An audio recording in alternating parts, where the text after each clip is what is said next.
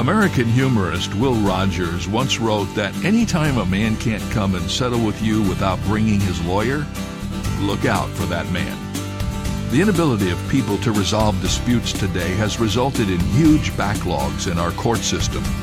But there's another reason we, and I'm referring to Christians, we ought to resolve our disagreements on our own. Paul says that if Christians sue one another in court, they have both already been defeated.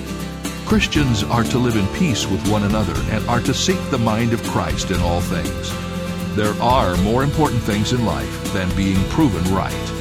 This is David Jeremiah encouraging you to get on the road to new life. Discover God's solutions on Route 66. Route 66, driving the word home.